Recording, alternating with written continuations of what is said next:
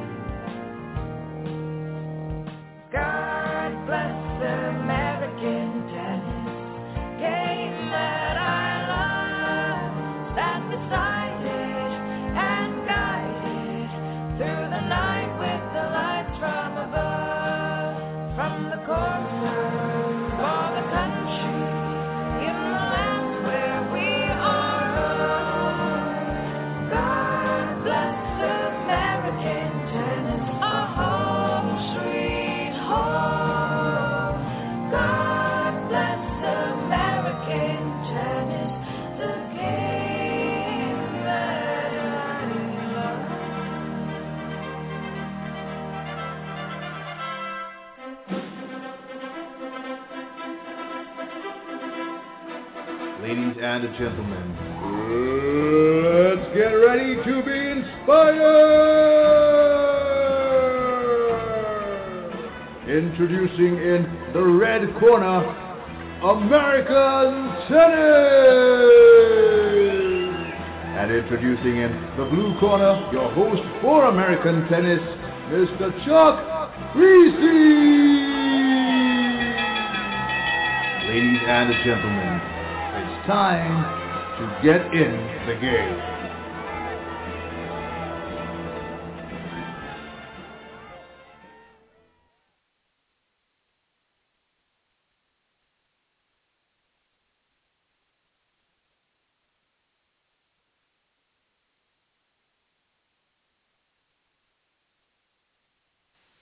Hello, this is Coach Chuck Kriese, and I believe Coach Hagymas. Do I have you on the line? Yeah, hey, Coach. How Coach, are you? Good to hear your voice. I got you. You know, you're not going to believe this. You're not going to believe this, but you will believe it, knowing me. We have been on the air for 5 minutes here, and I had you on the mute button. Now, what in the heck is that? I'm hoping that I can go back and, you listen to the. I gave you my best stuff. You gave it. That's unbelievable. I hope people can hang with this. I don't know if I can go back and edit that or what, but nowadays, you can forward fast and stuff, so they'll probably say, "Where in the heck is the meat on this bone?" But anyhow, yeah. I was doing pretty good, man. I thought maybe something happened to you or something, but I really apologize. Oh my gosh. Anyhow, okay. Let me do my little intro real quick. Okay, this is Coach Chuck Kriese. We got Dave Hagymas on the phone, and he is on the line here on American Tennis. And I always say that I always encourage you to stand up, speak out, say what you need to say. Just address issues, not people, and nobody can find fault. Edmund Burke, all that it takes for evil to prosper is for good men to do nothing. We're going to try to address some issues today, but first, Dave, I want to give you a little hoopla here. I didn't realize you're in your 18th year, getting in your 19th year there at MIT. Which one is it? I want to say 18th. 18th? Okay, you don't even know. You're so into it. 18th year. Okay. It's a blur at this point. Yeah. Yeah, I know. Now, you know what? When I was looking at your background here, the biggest thing I said, man, multi-versatile guy. This guy was not a city boy, I don't think, upstate New York. But do you really teach in the P classes? When I first started coaching, I taught 7 academic hours. I always had to teach, we call them P classes. They call them, I think, not recreation, they call them skill classes or something. I don't know. Why do they call them up there with the teaching that you do? What's the official name? Yeah, so at MIT, it's called physical education, and each student has to take at least 4 PE classes to graduate, or they don't graduate. Oh, that's great. And they have to pass. Yeah, and they have to pass a swim test. So, I teach about 10 courses a year. I've actually started a couple courses myself. I teach everything from skating to hockey to badminton to archery. I do a self-defense class. I do an adventure class. I just try to keep it. I teach a lot besides tennis. I'll teach tennis once in a while, but I teach mostly other subjects just for fun. Holy cow! It's really good. I miss that a lot. I used to teach racquetball, and I used to teach. Well, I taught racquetball. I taught bowling. I think one time back in my grad school days. We used to have to take dance classes. We used to have to do all that stuff, and that's pretty good. But that's impressive that you do that. I used to have to teach again. I'd advise students. I taught classes. We did it all. And I sort of, for the first 10 years, that's the way it was. And then in the D1 programs, of course, you went to just coaching. But that's fantastic to know all that. Dave, beside that, you were 5-time Coach of the Year. It says 250 wins now, 19 straight conference championships. Is that right? Yeah. They haven't been easy. We've squeaked by on a few of those for sure, including last year. Oh, so, believe me. But here's the thing: I think you had a little bit to do also to helping Jay Lapidus. 9 ACC titles back there. I remember, we were on the back end of most of those, and all of them but one actually. We had a good run in the 80s there, but you guys dominated ACC tennis in the 90s, and we got one win, I think, in 97, and you were the most gracious, that you could ever be. And of course, Jay always was too, but your journey from Duke, where you saw all the big, the major teams, top 10 teams in the country, all these players are going to go play pros, and now you're in D3. So what I'd like to do is ask you to get off and running here. Could you give the people listening, parents? I'm thinking parents will tune in, and a lot of kids, because D3 might be the purest form of tennis out there. We've played a lot of D3 schools since I've been at the Citadel. Oglethorpe, Washington Lee, Virginia Wesleyan, UT, University of Texas at Dallas, and, a lot of the D3. And it reminds me of coaching in the 80s, Dave. We don't have any, crap going on. We didn't need referees. For my first 10 years, we didn't have referees, Dave. We'd just say when the coach came in, the home coach was the referee. But every time somebody came to play us at Clemson, I used to say, you can be the referee if we have any problems. And you never had problems because it was sportsmanship. But talk about that, if you could, a little bit in your background. After you played D1 at Coastal Carolina, then you got to coach at Duke all those years. You've been coaching 30 years now. When I was looking at this, holy cow! But that kind of hurts to hear that. But thank you. No, that's 30 years is about 9,553 practices. I figured it out. I figured it out. So anyhow, so talk about that if you could. Just give a background on. I'll tell you what. Could you talk about growing up upstate New York, how you got into tennis, and sort of your journey, and then if you could start talking about D3 and in the contrast in D1, okay? If you can. Yeah. So I'm going to sit back and listen here. Yeah. I grew up in upstate New York, outside of the Albany area, and lots of lakes, rivers, mountains, streams, and, grew up fishing most of my life, fly fishing predominantly, and hiking, camping, etc., playing multiple sports. Baseball was really my sport up until I was about 13 years old. I started playing tennis right around 10 or 11-ish, with my parents. They both played, and just kind of fooling around with them. And, I really wanted to be a baseball player. And, I love baseball. I was fairly good at it, but I'm just not a big guy. I'm just not, I'm a pretty thin guy naturally, and the other kids were getting bigger and stronger and, hitting the ball a little bit better than I was. And I started playing tennis, and I was fairly successful at a local level, at a small-time level in my hometown, and really gravitated more and more towards tennis as I was going through my teens, and decided I would love to play in college. So, took a trip down south. Upstate New York is not the greatest year-round tennis weather.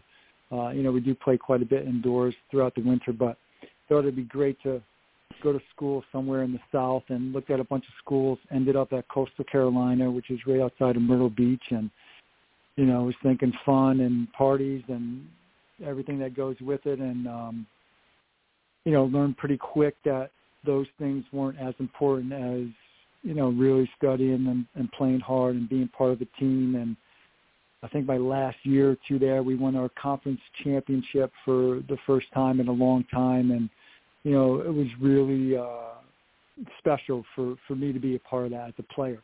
And what really kind of made me gravitate towards coaching was just the life lessons that I learned through tennis. Now, at Coastal, it wasn't big-time tennis.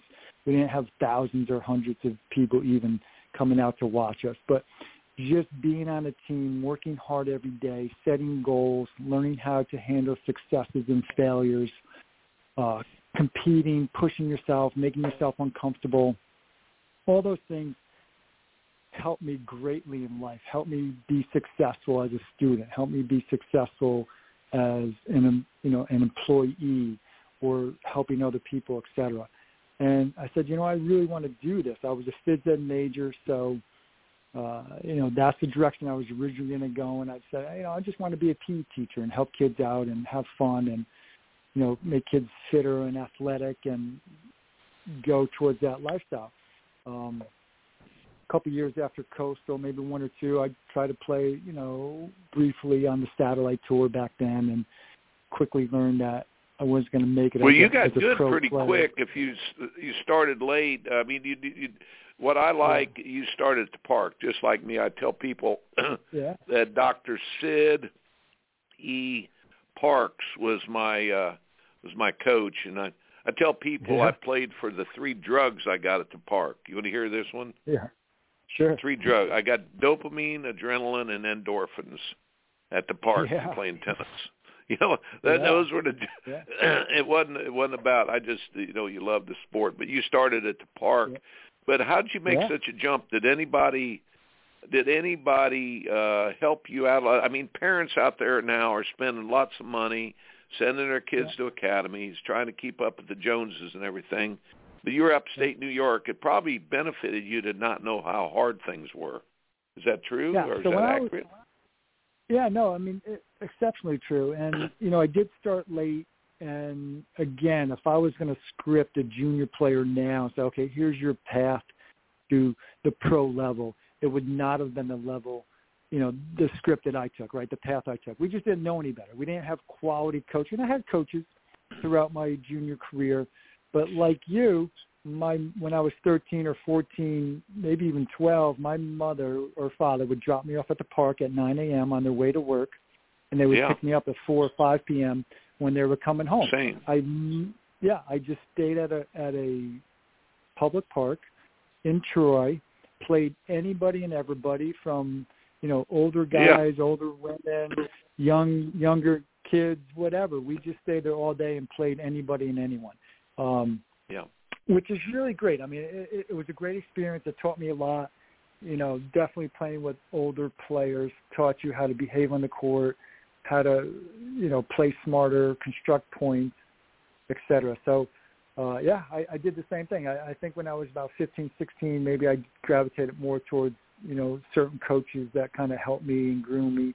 But it was, by then, maybe it was too late for me to really take my game to the higher national level. So, I was basically just a well-rounded. But you didn't know any better. I didn't know any I didn't know any better.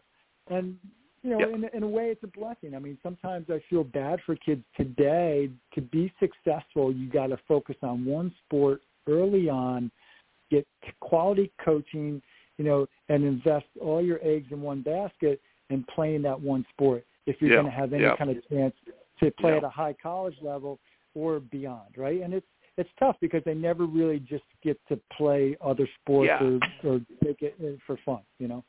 This makes me want to jump in here. Okay, Dave, if somebody's told you, okay, Hagymas, your UTR is a 7.6, and you need to have a 10.9 to be in college to play. Yeah. I mean, no, seriously. I mean, there's a saying in coaching that I told somebody recently is that you try to keep fog on top of the mountain till the kids are too high up to turn back. You never let people know how hard things are. If you do, kids, you know, adults want all of the information, but kids, it's crazy. But you kept your light on with the tennis, so you played all the tournaments and stuff. And then how exactly what was the connection to Coastal Carolina? By the way, they've got a real good team now, you know. A good friend, Jody Hayden, went there. Was Jody on your team back then, Jody Hayden? Yeah, so Jody was my teammate. He was my teammate, my roommate. Oh my. Yeah, and that's how I got into coaching. So, but his story's almost identical.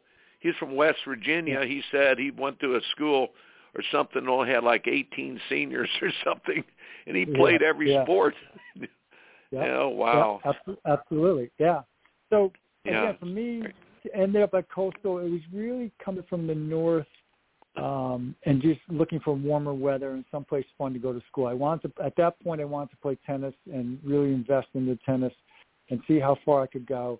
Coastal seemed like a great place to do that. And that's where I met Jody. So Jody was on my team, and, you know, we had a great experience and a bunch of other great guys on the team as well. After Coastal, again, I, dabbled playing tournaments and work in different places and trying to be competitive on the satellite circuit. Didn't pan out. And Jody at the time was actually working for the women's team at Duke. So I believe the coach he was working for was Jane Pryor at the time. So I used to go up there and just practice with him periodically. I was still playing quite a bit, and whenever I went up there, Jane or Jody would say, "Hey, jump on the court with, so-and-so," and I would hit with a lot of the women on the team there, and it was great. And he ended up leaving and going to Clemson the following year, and he helped me get his position there. So I ended up working for Coach Jeff McDonald, who I believe is at Vanderbilt. I know he's there for some time. I think he's still – I've got to get him on there. He's done it a long time. So he was on Virginia's team, I can remember back. Holy cow, back in the late 70s. So what a great career he's had. So. Yeah, he was a great player. He did some good things at UVA, and then he came to Duke, and he did some great things at Duke. He ended up going to Vanderbilt. But I was with Jeff for 1 year, so I was with him for one season. And during that time, Jay and I, Jay Lapidus and I, became pretty good friends. And, we had some conversations over the summer. And I said, listen, his assistant coach had just left. And he said, man, I don't know how to do this, but I would really love to have you come to the men's team. And I was like, I got to be honest with you. I'd love to work for you. And just you as a person, I, honor and respect, and we had a lot of fun, and we had a great chemistry and connection. And anyway, I ended up jumping from the women's team to the men's team, and it worked out well. And I was with Jay for, close to 10 years. As you know, we won 9 out of tremendous, 10 ACC championships. I believe, I remember your victory and your Clemson team, victory at that time that took us out one year, which was awesome. We had an amazing rivalry with yourself and Clemson and UNC at the time. We had some amazing rivalries, and Wake was getting better. Some of those schools. The conference has changed, right? So UVA at the time was a weaker team, but they were getting stronger, and players like Brian Vahaley did an amazing job, and Huntley Austin, I think, came in at some point, and they kind of changed that program around. NC State was getting a little bit better. The conference on the whole was gaining, popularity and getting stronger. Georgia Tech had some good teams. Florida State. We had an amazing run there. I had unbelievable opportunity to not only work with and be a part of Jay's program. We had, so many successful players that came in and out of there. We got to play, the greatest teams in Division I at the time, the California schools, the Texas schools, the Florida schools, yourself, the ACC, Notre Dame, the list goes on, and Illinois, et cetera, et cetera. It was really an amazing experience. During that time, I got married, had a daughter. I had an adoptive son who, still has family in that area. So it was tough to move on from there. I was kind of stuck in the Raleigh-Durham area for a while. And for me to pursue a Division I coaching experience, it would have had to be a local school at the time. So you're talking NC State, UNC, maybe Wake. So some of these schools weren't opening up. Obviously Coach Paul is still at UNC. We actually talk once in a while, and he's done some amazing things there. It was, as you know, it's very difficult to get a job in the Division I world. Very difficult. There's only a few jobs that open up each year. The competition and qualifications of guys going for those jobs are extremely difficult, are strong. So it was tough. I had an opportunity. Things changed in our ability to leave the area. And at that point, as an assistant back then, you weren't making any money. Like, you just weren't making. I think my initial salary at Duke was about $9,000. It was room, board, and experience. You don't have to tell anybody. It was when we first started out. We got room, board, and experience.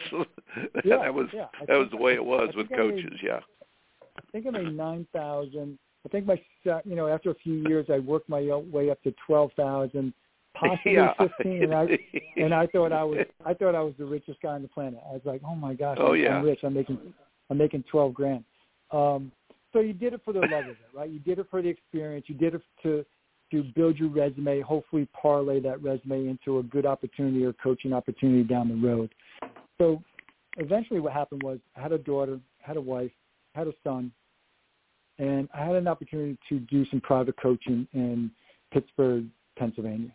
And it was a private, family who had their own court. They had a couple of their kids were playing competitive tournaments, et cetera. And the pay for me at the time was extraordinary. It was like, oh my gosh, that's absolutely amazing. My wife could stay home with my children, and, we could kind of have a normal life. So that's the route I chose, and I've got into it about a year and a half, and this was a difficult situation at the time. So it wasn't everything that I imagined it to be, nor did I imagine it would be a long-term commitment. So I quickly was trying to get back into the game of coaching and into college athletics. And, college athletics has a very short memory. Once you leave and your name's no longer circulated around, it's really tough to get back in. It's not an easy jump. Unless you're a big-name former pro player, it's tough. And it wasn't easy. So my situation, kind of forced me to make a quick choice. Coach Bobby Bayless was at Notre Dame, and he was kind of a. That's what I was thinking. Yeah, he was before you, right? Yeah. Yeah, he was originally at MIT, and Bobby's been a great mentor, to a lot of young coaches, and myself included. So, I used to go to him for advice. He was always great about making calls for you, backing you for certain jobs if he felt it was a good fit for you, et cetera. So anyway, I was talking to Bobby one day. I said, hey, did you ever think about MIT? They have their opening right now. He actually coached there at some point years before Notre Dame. Yeah, and he said, listen, I didn't even know what D3 schools were. I was like, MIT. I was like, of course I heard of MIT. I mean, who hasn't? But I didn't know anything about their athletic programs or Division III in general at all. He said, listen, you really need to take a look at this. He said, I think it's one of the best jobs in the country, period. I said, really? He goes, absolutely. He said, take a look at it. So I interviewed for it, ended up getting an offer, and after some lengthy conversations with different people, I ended up taking the position. So I get there at MIT. It's a Division III. It's a different world from Division I, and well, the thing is, though, I'm thinking I would hate to jump. Let me jump in there real quick. But you'd been at Duke, which was extremely, high academics, high expectation academics, and a lot of I'm thinking a lot of the students pretty much were similar, and that pretty much prepared you. And then you're around Jay Lapidus, and you understood what winning was about, and how to motivate them. So, but you go ahead and talk about the differences though in the D3 and stuff. Yeah, academically it was similar. A lot of our athletes at Duke were great guys. They did well, successful, high national level kids coming out and did well in college as well. The kids at MIT are good players, and the way I kind of tell my D1 friends is that if you took a top 25 or top, 30 or so Division I schools, and you took maybe their 5 through 7 guys, the bottom part of the lineup. Those guys are the best guys in D3. It's good tennis. It's really good quality tennis. They might not have the big cannon serves, they might not have the big games that the top guys in D1 do, but it's really good, solid tennis. I would equate the best guys in D3 could play 5 or 6 for most D1 schools. I would completely agree. Yeah. I'd completely agree. And then a lot of the D1 programs, the better D1 or D3 programs, could probably beat a lot of D1 schools from, I don't know, maybe, 75 down or even 50 to 75. I think they'd have their hands full with a lot of D3 schools. They're very deep. They're very strong. These are top level kids that are being recruited. If we're getting kids maybe in tennis recruiting, if you go that route, maybe 50 to 150. These are good quality kids.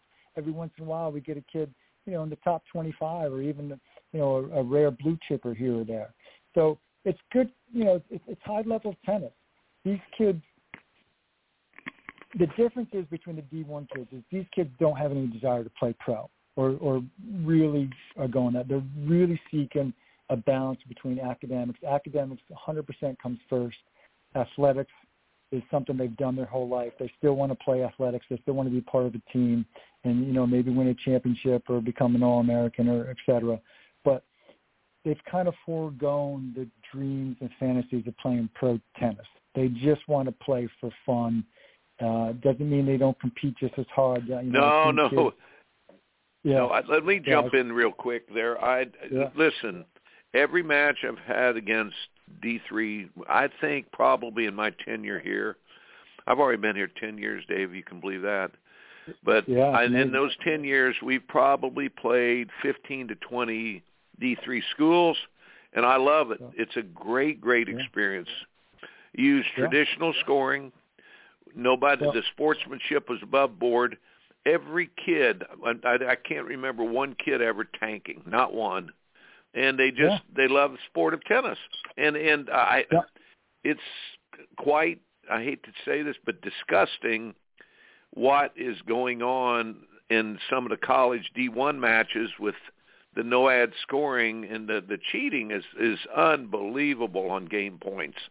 It's over the top because it's an 8-point swing. But contrast that. Talk about D3 a little bit talk about it more about your format and the great experiences you've had. You've had lots of conference championship teams, and I know you've had some close goes. But man, you've got. Come on. I'm looking here. 19 straight conference championships, and then you had 9. You've had all you've done is win, man, since you've been a coach as assistant. You might have maybe we gave you the only loss ever, there at Duke. Yeah. By the way, when Lapidus, let me tell you just real quick about Lapidus, of course I knew him when he was at Princeton and what kind of competitor he was. But coaching against him, we did not like losing. It hurt bad. Yeah. We had some good runs, but then when Lapidus never, ever, ever rubbed it in. He never, ever was put his own he never, ever put his own billboard out there, and they never flaunted. And that, by the way, that made it harder to beat you guys at Duke because you just did things in a classy way. And, so it wasn't like we stopped trying. I blamed it on all those stupid rules. And they wouldn't let us practice anymore after 1992. They put in all those restrictions, shortened the season, shortened practice hours, shortened the – holy cow, we never used to go on the clock. We used to just go to practice and say, hey, we're going to leave when we get this right. And that was a good way of doing stuff, I think. But anyhow, just, my thanks to you guys for the way you guys always handled everything. And Jay, what he, that was it was bittersweet, when you'd lose to you guys. Bittersweet, it was. But anyhow, Jay did an amazing job. I mean, he was a workhorse. He really emphasized hard work is going to eventually, get you to the end and make you the most successful you can be. We also, what you're talking about, we also had many conversations, and this was a conscious decision on our part, is listen, when you win, you put your head down, you shake hands, and you walk off the court. If you lose, you put your head down, you shake hands, you walk off the court. And I don't mean put your head down insulting. You look the person in the eye, but you don't celebrate. You never rub in a victory. Never, because almost 100% of the time it's going to come back and haunt you. And all you're doing is fueling the fire of your competitors. All you're doing is fueling the fire for them to work twice as hard and want nothing more to beat you the next time you play. If you take that off the table and you win and you do it with class and composure, you kind of pull that fire from your competitors. They still want to beat you. Of course they do. But they don't have that extra dig. You never poke a sleeping bear is what I tell the guys. You never poke a sleeping bear. I said, I don't want my guys. I said, if you win the NCAAs one year, you're allowed to storm the court. I don't want to see any of that crap. I said, be humble, act like you've done it before. No dances in the end zone. Be like Herschel Walker, act like you've done it before. That's right. But so. And that's go ahead, I'm sorry. Go. Go. That's one of the, you just hit the nail on the head. If you win and if you go crazy, like it's the greatest thing that's ever happened is victory, what you're telling your opponent is that you didn't really believe you could win. It was a fluke. Right. You played even above your own expectations. But if you win and you walk up very calm and confident, you don't celebrate, and it's like, damn, that kid, he knew he was going to beat me. He was confident the whole time. Whether you were or you weren't. The confidence that it gives you and the look that your opponent's going to have if you just calmly and securely is going to have more damage on their psyche down the road than if you celebrate. So, we've always done that. As part of the 19 championships we've won at MIT. It's, again, they haven't been easy, all of them. They've been very tight races. Winning's hard, man. Winning's hard. Yeah, winning's hard. But it's hard because come on, everybody's gunning for you. So at MIT you've never lost, and then here we go at Duke. You win 9 at Duke. Come on, man. You win 28, 29. Holy cow! Yeah, that ain't bad, Bubba. Chuck, like you, I hate to lose. I hate to lose more than I like to win. I got to be honest. Winning's great. It's fun. Whatever. It doesn't excite me, but losing, no, man, it hurts. I just can't. Every I'm coach, not a good loser. It hurts for a day and a half, man. It still hurts for a day and a half. Yeah. I'm not a good loser. losing stings way more is way harder than winning. But, it does. So, well, listen, I want to move on here a little bit. Yeah. And again, just say no comment if you don't want to go there, but recently the ITA. Okay, now you got to understand, I was in the room in 1977 in Corpus Christi, Texas, when the dues was $10 a year. We had 36 coaches in there. You know, Coach Dan McGill helped push through the no ad scoring for a 1-year trial. It passed 19 to 17. 1-year trial. Well, we had to use it for those years in the 80s, and but little by little, listen to subtleties. I had a player named Richard Matichevsky who lost to a guy, I think it was Jeff Claparta. I think it was Claparta. If he's listening, I think it's right. He beat Richard 0-0 out in California, but Richard lost 5-game point, 3 all games. And then Richard played him later at the NCAA tournament and won a match. You know, and we had Lawson Duncan beat Pernfors pretty easy, 2-2. Lost about a month later at finals NCAAs, 1-4. And there were so many good players. I started going, whoa, that guy, he's had 10 losses this year. I didn't realize that. He's too good for that. He wouldn't have lost in regular scoring. But anyhow, long story short, a lot of players took hits they shouldn't hit. And then for 15 years we had Paul Scarpa stood up at a coaches meeting one time, and how we did the 3 doubles, 8-game pro sets, and full matches and everything. And we got back. I think the USTA actually stepped in. The former head, David Markin, stepped in. He said to me one time, they're not even playing the rules of tennis. This isn't a rule of tennis, no ad scoring. And so the bottom line on the thing is they got it out of there for 15 years. But the last 15 years, I've watched this so closely, but we used to have these coaches. I wasn't even coaching before I came back into college coaching, Dave. These coaches, they were in meetings, and they were sort of plotting about how they could get no ad back. I said, you guys don't want to do that. You don't want to do that. So you don't want to abbreviate. You abbreviate, you're not going to get the real winners, and you're going to destroy the fabric of the sport. I've always used a baseball analogy.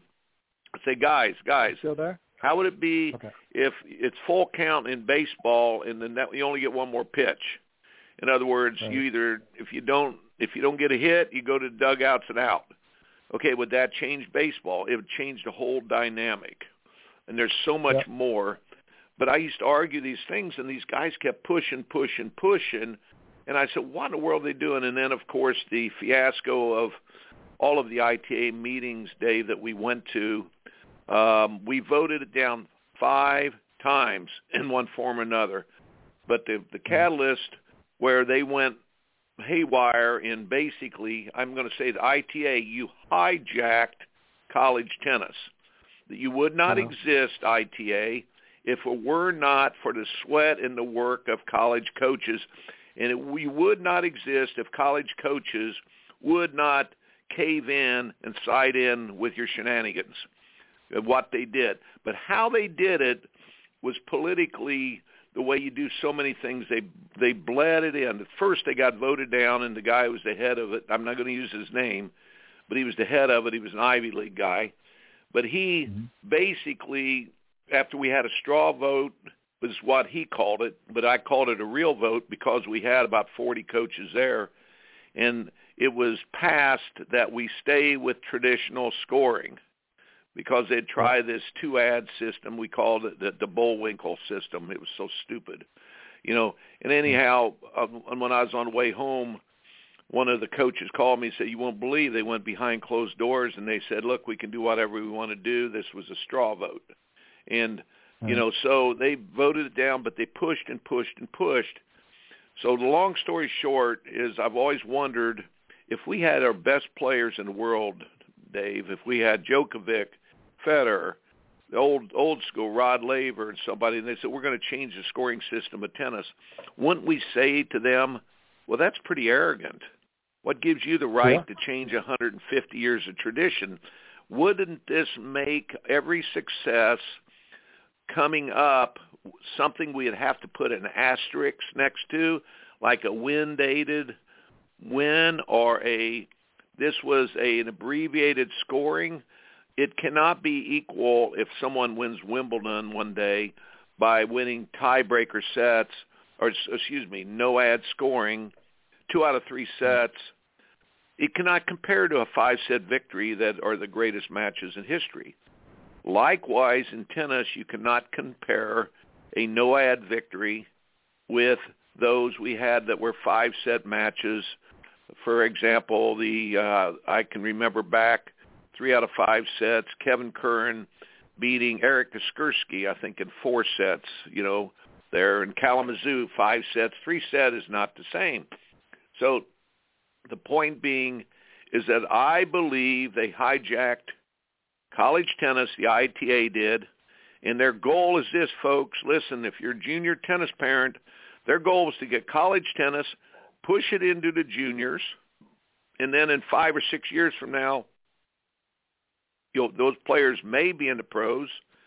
Hopefully they're not, because most of it's international pretty much now, but those that get in there, and then if they can bleed it in enough, people won't argue.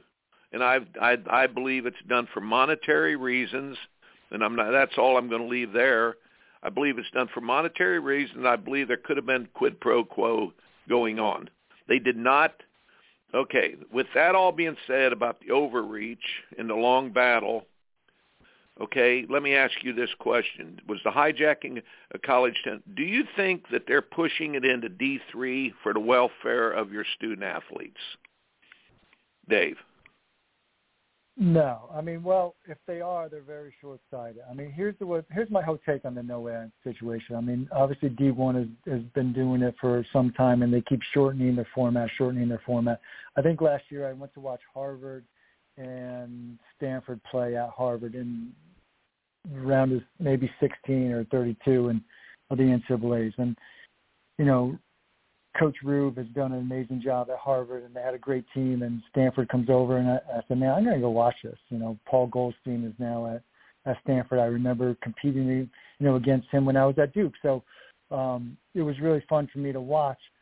I couldn't believe how quickly doubles was over. Now, we play some D1 schools, throughout the year, some local D1 schools, and we have a lot of fun with them. And we've done different formats. But I couldn't believe how quickly doubles was over. No ad it's a joke. That was over. It was over in the blink of an eye.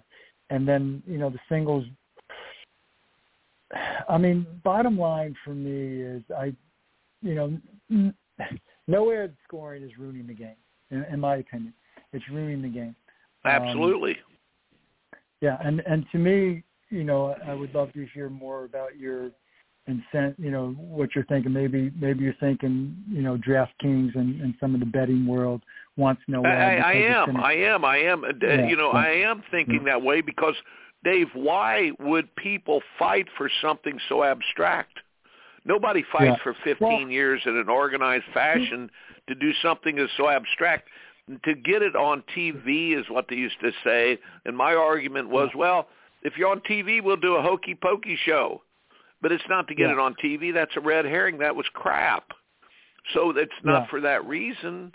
So I believe there's something behind it, wanting their goal, though, Dave. Their goal is for random results.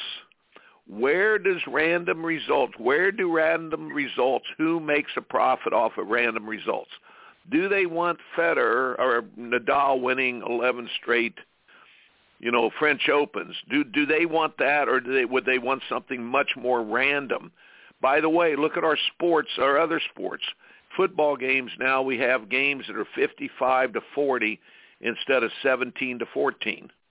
And in basketball, 3-point shots, 24-second run up and down, up and down, up and down, up and down. There's no set offenses. There's no baseball. Are they juicing the balls?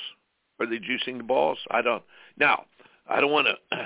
I sure don't want the bad guys coming after me or something like that.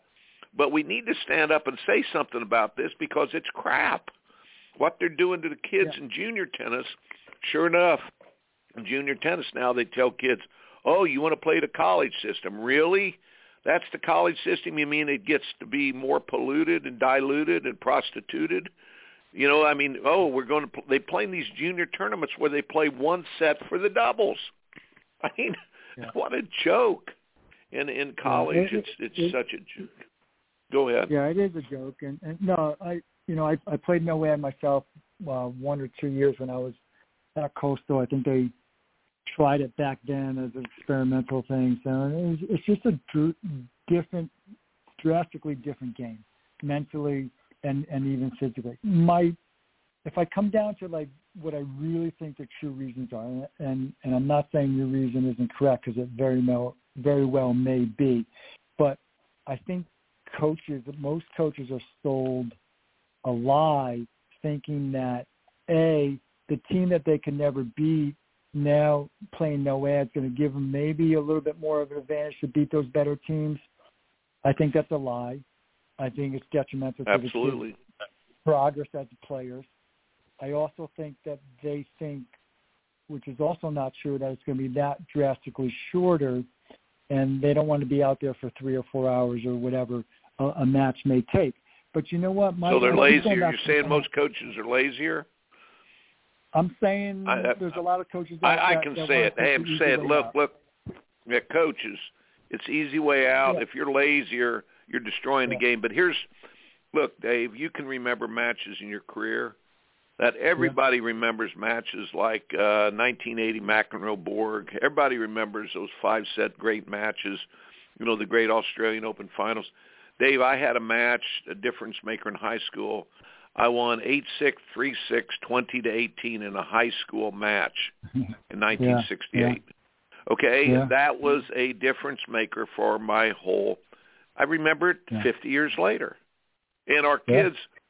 But if you win no ad, especially with that stupid tiebreaker for the third set, when you win, it's like kissing Aunt Sally. It's not really a kiss. It's like guys win, and it's not a rite of passage. And if you lose, Dave, it doesn't hurt enough to where you suffer and say, I got to get better. Because it's when you lose in a tough 7-5 in the third, it's decision time. I either engage and get a little bit better, and tennis would reward you if you did the work. It does not reward you now, so people are taking shortcuts. It doesn't punish you either if you lose the tight match. Every breakthrough, John Isner broke through at D.C., won 7-5 in the third, 6-6, 4 in the third, and all of a sudden he was on the map. But every player breaks through. They don't break through by winning 2-2, no ad. No player breaks through when they win a tiebreaker for the third, for sure. So, okay, that's go ahead. I think the fundamental flaw that coaches make is that the game was somehow broken and they needed to fix it or change it. The game's not broken. The game is what it is. It's never going to be basketball. It's never going to be over in a set period of time. It's not the sport. I've been at Georgia where they've had 5,000 people in the stands barking like bulldogs and with regular scoring, and matches taken a long time. And it was, some of the greatest tennis environments I've ever seen. Other places have had similar environments. The game is not broken. To think that you can shorten the game to get it on TV and it's going to become basketball or football, it's not. No. It's not going to happen. And that's one fallacy. The second fallacy, or the second incentive I think a lot of these coaches have is like, they just want to get the match over, either get the win or loss and move on and go home. Well, they're in it for the wrong reason. You shouldn't be coaching that. It's not about you anymore. Once one of the greatest lessons I ever learned was actually from you. And, you're talking about Lawson Duncan and Jay Berger and Matuszewski and all these great players that you help, have good pro careers. And you've done an amazing, if you look at your record, you could put it on par with any coach that's ever coached college tennis. And I don't know how many people actually realize that, what effect you had on college tennis and what great players you helped push into, not only great playing careers, but also coaching careers. But I was down at Clemson one year, and I was at Duke, and we were technically your enemy. I mean, we were a big rival. We were winning. You didn't want anything to do. I was there visiting Jody, and we were hanging out, and you had this a doctor. I think it was Dr. Bryce Young, if I actually remember correctly, and he was doing a sports psych talk with your team. And you looked outside, and you said, "Hey, Dave, I want you to come in here." And I said, "Really?" He goes, "Yeah, I want you in. I want you to be part of this too. Hey, we're all in this to help the kids and make the kids better." And I tell you what, I never forgot that, because you had him in there to make your team better and to probably beat us at the time and beat the other schools. And you took the enemy in, me, and you said, I want you to come in here too. You saw the bigger picture. We're in this for the kids. What can we do to make the kids better? Your kids, my kids. Let's make American tennis or our kids better. And I always kept that philosophy. Coaching should not be about you. It has to be about the kids. You have to put them first. Don't shorten the format. These tournament directors that run these junior tournaments that are so short and abbreviated, it's disgusting. It's not the sport anymore. You're losing kids left and right because they want to collect a paycheck, make money, and then run off and go home. They're in it for the wrong reason. They're in it for the wrong reason. What I'm noticing, I went to a junior tournament in Hilton Head a couple of weeks ago. There's no passion in the kids. Yeah. The USTA top-down management is screwed up because Tim Wilkinson made this great statement. He said kids don't play for points. They play for tournaments of heritage and rivalries. What we've done, we've taken those away, the rivalries away because of the points, and the tournaments of heritage. I asked the guy, I said, this is level 4 Southern Blue Group, YM, what the heck is this event? Kids are losing their passion, and it's terrible. Yeah. But, the thing about drawing crowds, too, I believe that was a red herring. Yeah. Now, if you think about every sport, Dave, is that football has a national following. You could have University of Texas, people will follow it. They will go there. Basketball has maybe a 2-hour regional following. Baseball, maybe people would drive an hour for a baseball game. But let's face it, any of the minor sports, the non-revenue sports, you've either got to have a parent or somebody that's maybe on campus or somebody within 5 to 10 minutes that's local. That's the way it is.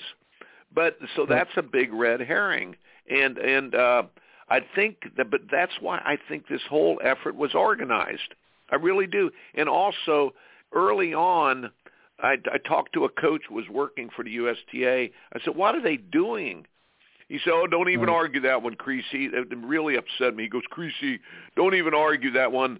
That bus has left the station or train has left the station already. It's going to be no ad. Ha, ha, ha, ha.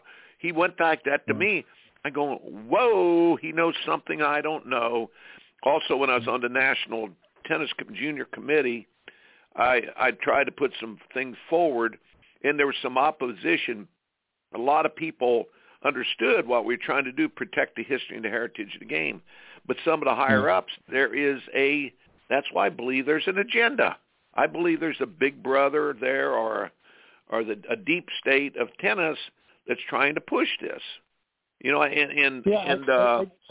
Marketing people. Go ahead. Sorry. Go. No, you're spot on. And to be honest with you, I've never really been involved in the politics of tennis. I kind of just do my job, worry about my kids and, my conference and et cetera, teams that we play. But I never really got into the politics. I did, like yourself, when I was at Duke, sit in on some of these meetings at the end of the year where coaches are doing straw votes and seeing some amazing things come out of there that are kind of baffling in the sense that, you had a small sample size of coaches that happen to be typically at these conventions. They typically happen to be like at the end of the NCAAs when they used to do it in Division I a long time ago. And it was basically the top team dictating what everybody else was going to do. Are you telling me it looked fixed? It looked rigged? Are you telling me that? Well, I think it looked rigged, didn't it? They always did. Well, we talk about pecking order, right? So what the top teams do, the other coaches kind of follow suit. because they think, oh, that must be they know what they're doing, and we're just going to follow suit and go with it because they know a lot more than I do. They so politically, who am I to question, right? And I think a lot of coaches go along to get along, and it's just not the right way to go. I mean, the majority of the coaches in college, whether it's D1, D2, or D3, the coaches outside of the top teams really have more power and say than the top teams. Even though the top teams coaches typically have the loudest voices, the power really is in the masses, in the numbers, not the tip of the pyramid. If they're well educated to what the thing is the truth. And, you know, and that's the point. These political things, first of all, the ITA hijacked college tennis. They have no right to be pushing all the coaches around. Tell me what look, I work for my school, my conference, and the NCAA. The ITA has no jurisdiction. It has no jurisdiction over your school. So I mean, why are they pushing this forward? Why are the coaches collapsing? Why are the coaches not rebellious? I want to say one last thing. We've got about 3 minutes here, Dave. Okay. Now, with their push that they've had for the last 10 to 15 years, if it was really a good thing, do you think all of the coaches by now, don't you think they would have bought into it by now? Said, wow, this is really good. Okay?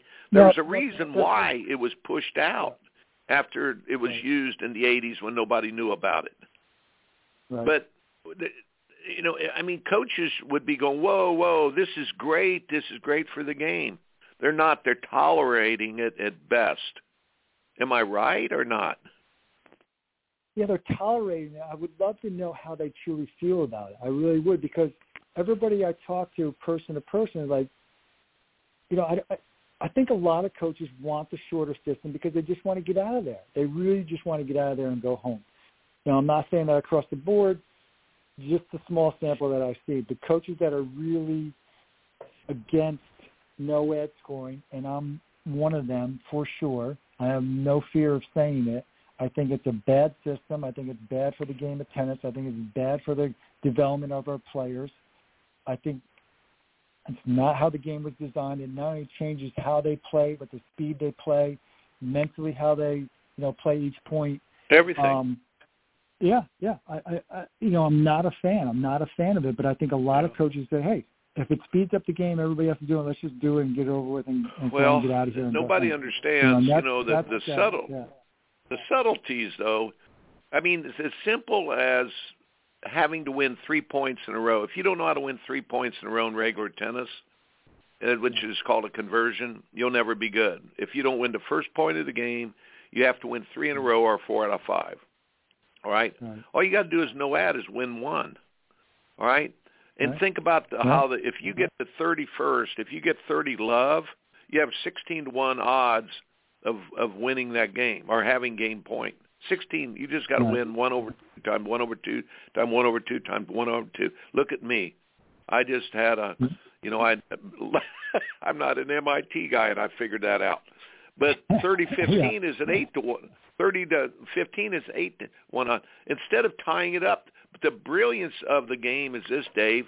Game point is now going to be an 8-point swing.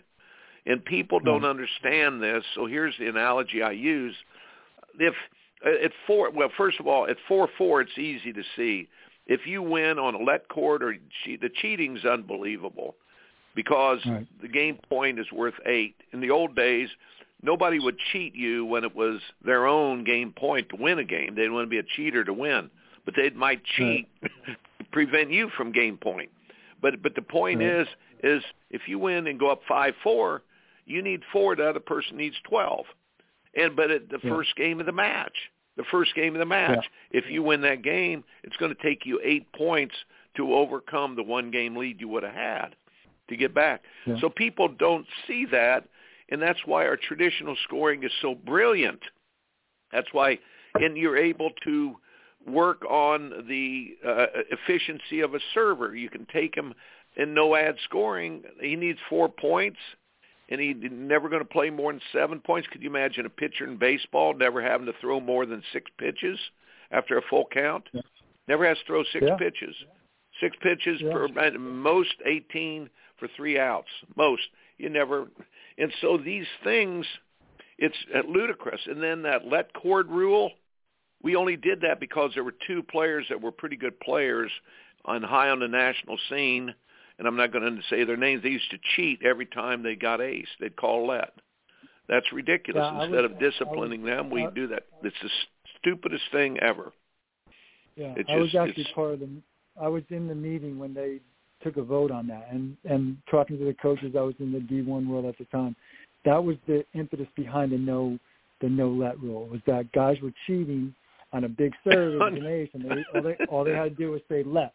And I don't think a lot of people understand the history of that, why that rule was implemented. But that was the initial push of why that rule was implemented. The other reason that I think coaches back the no ad design is that they think it gives them a little bit of an advantage against the better teams, right? It says, hey, maybe we get one more break of serve. Maybe it's easier to break. They think it's going to allow them to get one upset, a little bit of an advantage or a greater advantage to get an upset against a top team or a better team that they're typically not beating. And I think a lot of coaches are falling prey to that, like, hey, it might help us a little bit, give us that little bit of an advantage that we can beat some of these teams that we're typically not beating. But again, at the detriment of the players, learning the game and playing the game the way it should be played. So, again, they're putting their wins, or potential wins over what's best for the players in the long run. Yeah, the ridiculous part of it. The ridiculous part, this is very quick, and I'm going to leave that because we only got about 45 seconds. But if you were playing basketball, folks out there, listen, what if a missed shot counted 16 points in basketball? Would that be ridiculous? Okay, here's where I'm going with this. We have the only sport that when you miss a ball, okay, I get the point. In basketball, could you imagine? I'd like to try that in basketball coaching someday. My team, if you miss, it'd clean up shot selection, that's for sure, instead of the stupid stuff we see in the NBA. But anyhow, could you imagine you miss, the other team gets the point. That's 2 points, that's a 4-point swing. But make it an 8-point swing. When the red light goes on, it's an 8-point swing. It's 16-point swing. That's what you're talking about. It's ludicrous. An 8-point swing in tennis is ludicrous on a let cord, cheating, luck, whatever. Tennis would always even out because you got to beat a person by 2. Anyhow, Dave, one last, I'm going to give you the last word there, man. It's about time to go. But anything else? You got just thank you for the friendship. Thank you for all you do for young people, and keep up the good fight, man. Battle this stuff. Yeah, I appreciate it, Chuck. And you've done so much for me throughout my career, and just learning from you and being able to compete against you and other great coaches in the game has just gave me incredible insight on what it takes to develop the player and put the player first, put their development first, what they learn on the team and competing, and how they can use those lessons in life is the greatest thing for athletics and sports. That should be the greatest focus and goal. Without a doubt. The best of luck. Great chatting with you. Hey, 28 conference championships. Love it. Love it. Hey, God bless you, man. You take care of your family. Hey, give my best to Jay when you talk to him, and I'll say hi to Jody for you. And, keep up the battle, man. Okay? We'll see you. God bless. Thanks. Bye-bye. Amen. Bye. That's about it, folks. We will see you next time. You're in the process of winning or losing every day of life, and has very little to do with a win or a loss. Coach Chuck Kriese. See you next week.